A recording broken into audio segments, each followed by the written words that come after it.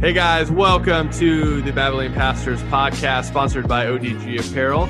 I am one of your hosts, Michael. And I'm Rob. Glad you're here to listen in while we talk about church, theology, and everything in between. Hey guys, welcome to the Babylonian Pastors podcast, where everyone but us is a false teacher. So, yeah, there's that. That's right. Those famous people you know that you really look up to. They're totally wrong. I'm the only, me and Rob are the right ones. So Yep. You heard it here first. That's all. It's just really an announcement, not a podcast.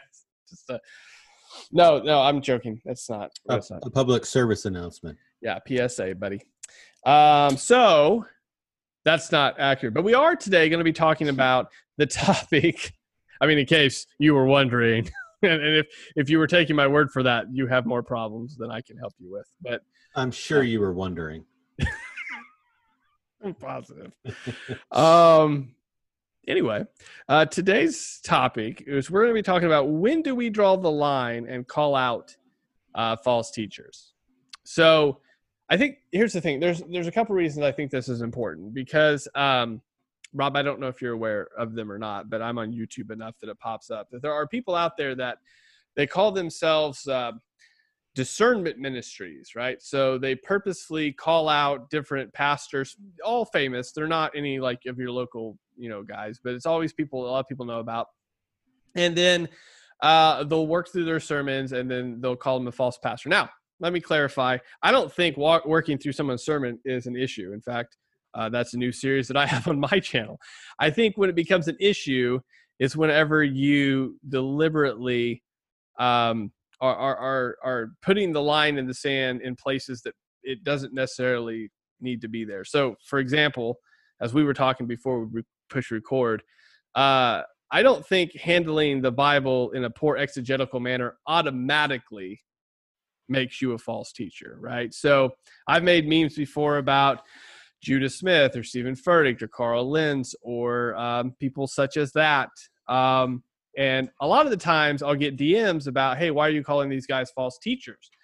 And just in case, comments don't count and you need an audio record of this, I'm not necessarily calling them false teachers. I've never actually used that term. I think they're very sloppy exegetically, but I don't think they are deliberately trying to mislead people. I could be wrong.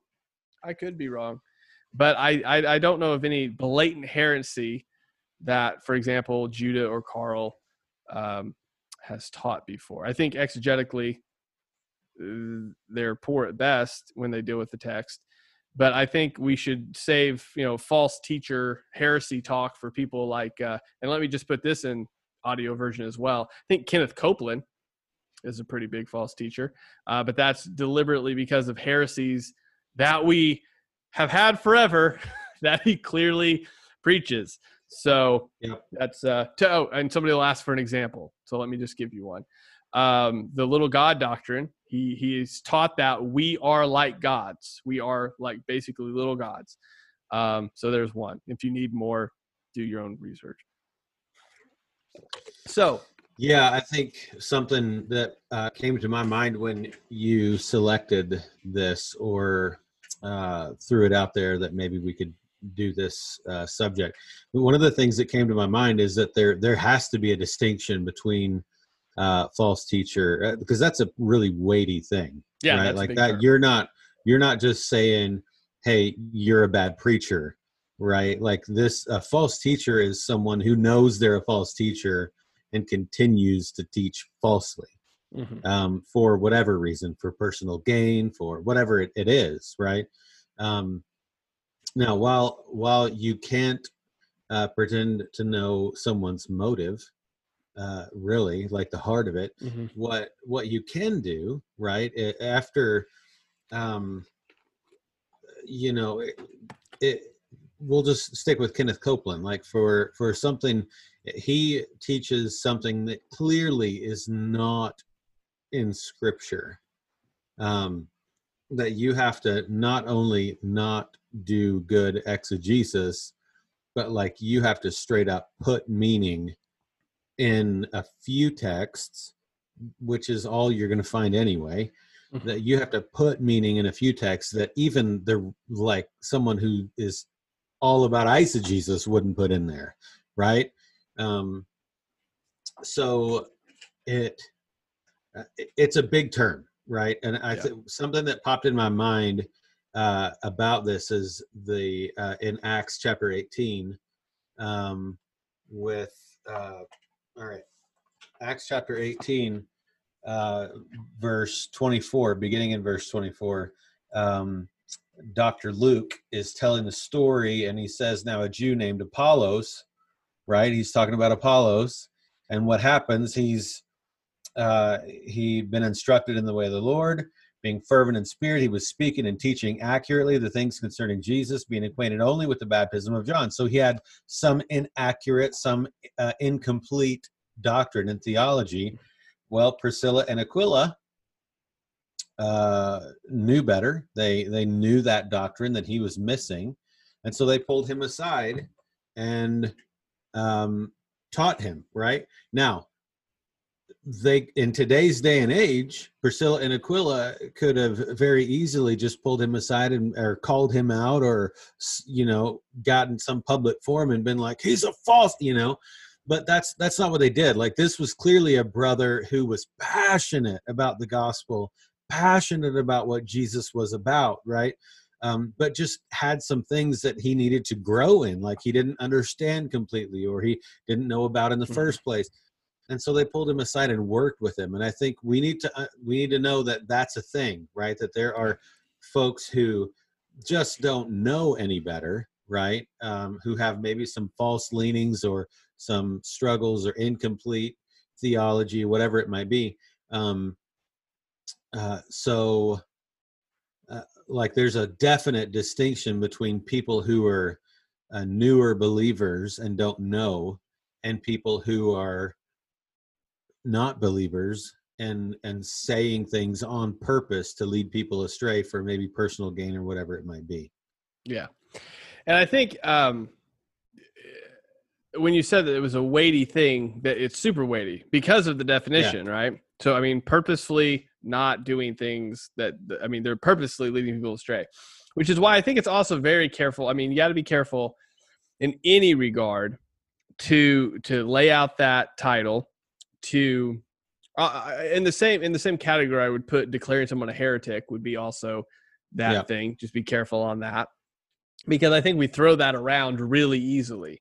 And we don't realize it sometimes. I mean, so looking back on some of my early stuff, like way back when I was in youth group and they allowed me to talk, if heresy was something you burnt people at the stake for, I would be dead. So, I mean, that's just, it's one of those things where luckily though, there were people that came, I mean, in much like that situation with in Acts there, and said, hey, okay, let's talk about this a little bit.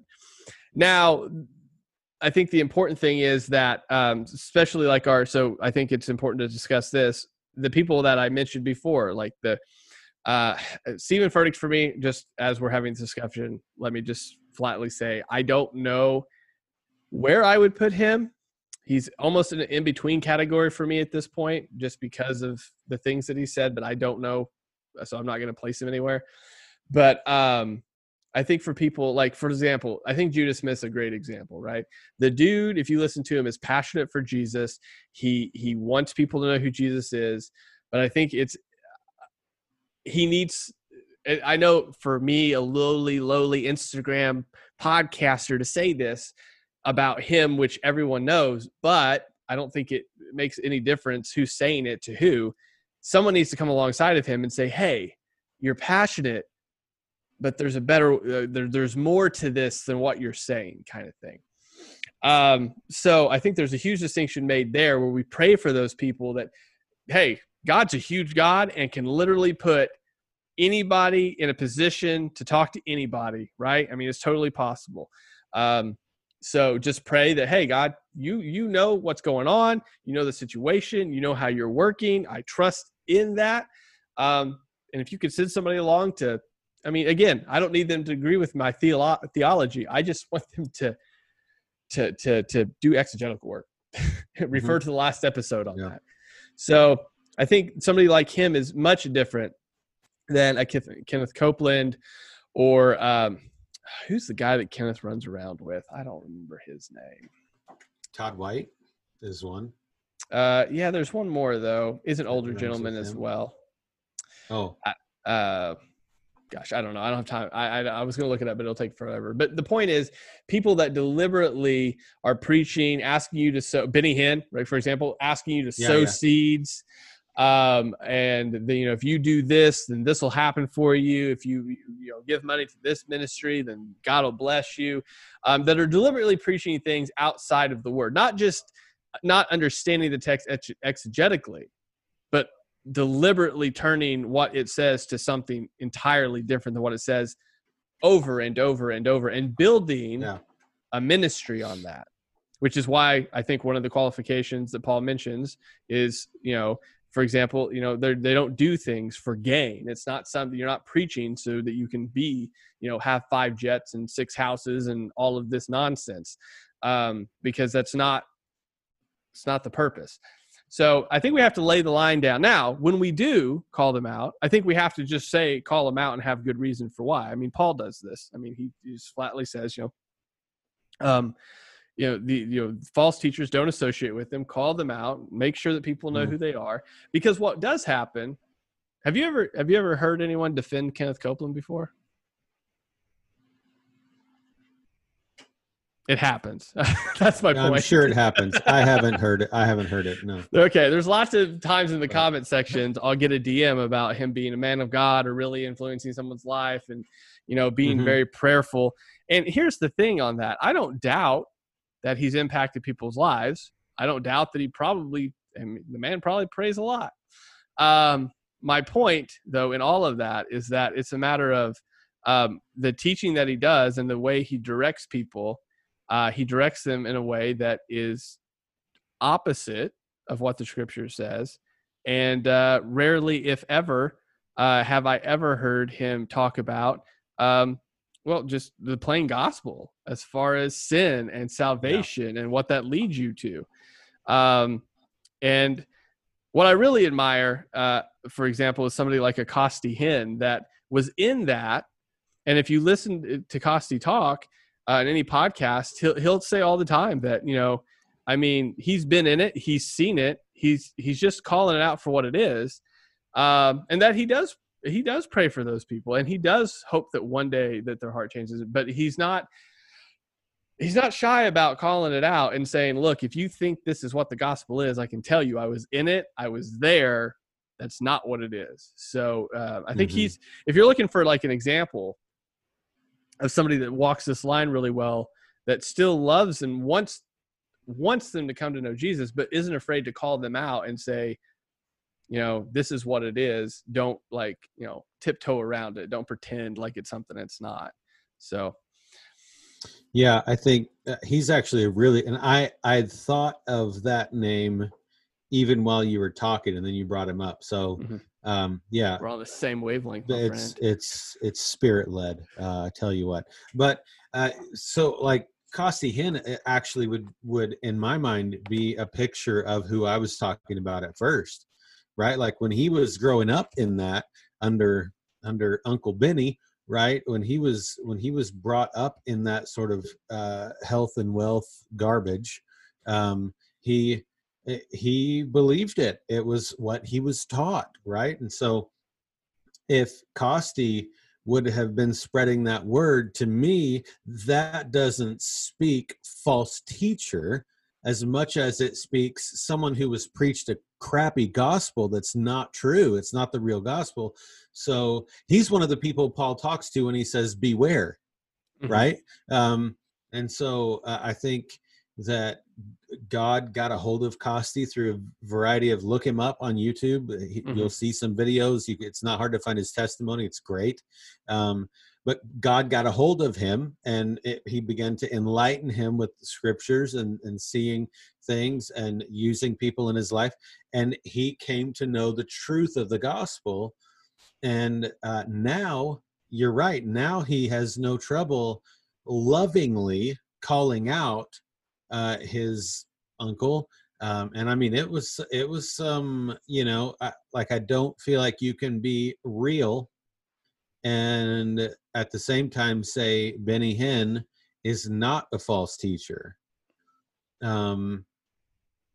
I've heard people say that he seems to be someone who believes what he's saying and to be true, and so deceived more than false teacher. But I just personally don't buy that, because when you look at all of the evidence and all of the things, like if he weren't a false teacher, if he really believes this, he's going to have people that have like severed hands come up on stage. You know what I mean? Like people that have these obviously like, but that never happens. It's always, in fact, they keep those people away on purpose. Like they legitimately, it's all just such a big sham. And the big thing that makes false teachers so bad, and that's why we talked about the weight of it, is because they intentionally are preaching a false gospel and leading many people astray with the doctrine that they teach. And the specific people we're talking about now in this health and wealth kind of movement we have, which is really one of the major ones today being preached. Not the only, but one of the major ones today being preached by people. That's a false doctrine, a false gospel. Now you're teaching people to, you're changing the very gospel of Jesus Christ. Now you're putting faith in your own faith, essentially, and nothing else. Like you're putting faith in my works. If I do such and such, then God will bless me with such and such. And one, material blessings and health freaking mean nothing, right? Like in comparison to the kingdom and what you're gaining in Christ. So it just the whole thing is flawed. Yeah. What you gain, what they, how you get it, it's all just flawed.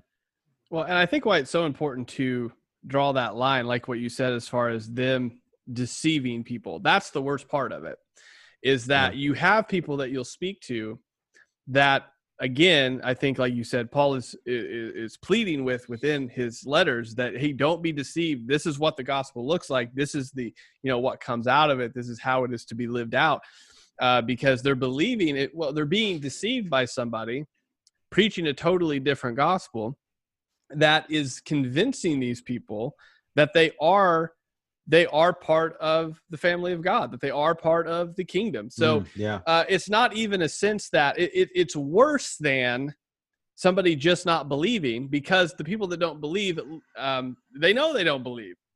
They know that, and they can communicate as such. Whereas when you communicate with somebody that is really deep and deceived within the within that, they think they're fine.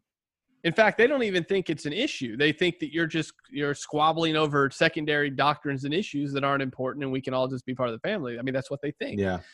And then again, some cases that's accurate. In some cases it's totally off base, because they're believing things that are part of a false gospel, that are giving them a false sense of security. And those people are honestly much harder to reach with the gospel of Jesus Christ, because they already think they have a false security. So they're more than happy to follow, the Kenneth Copelands or the Benny Hinn's or the Joel Osteens of the world, because, if I do that, then everything's great. If I do that, there's only encouragement. If I do that, then probably good things will happen. If I do that, God answers everything I ask him for, or, close to it.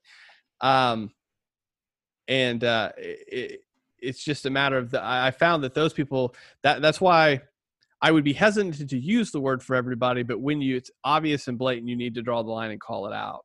And especially, so for example, whenever you start seeing people that previously preached the gospel heading into that camp, is why, instead of just declaring them a false teacher now, or a false, where it's a matter of, like you said, you come up and say, hey, you're obviously very passionate about this. And then you walk them through the gospel and see, just have them. I think part of Costi, I don't know if it's the one you're talking about, but one of the things I heard in one of Costi's testimony is somebody set him down and say, okay, you say this is the gospel. Show me in here where it says that.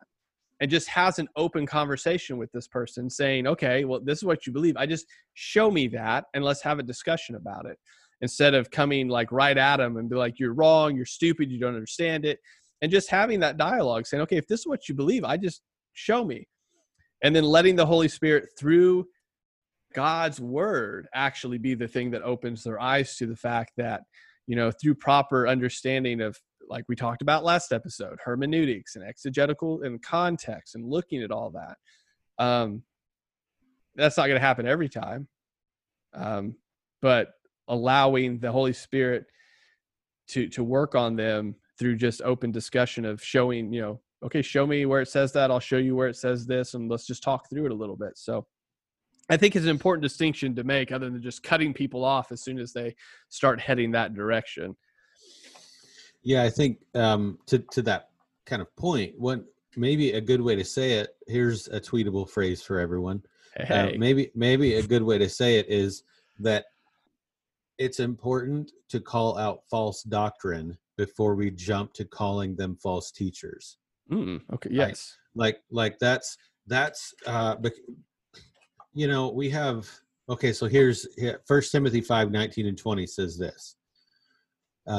Do not admit a charge against an elder except on the evidence of 2 or 3 witnesses. As for those who persist in sin, rebuke them in the presence of all, so that the rest may stand in fear. Now, I know, bear with me, I know that's not a false teacher thing, but these are elders in within the church world, right?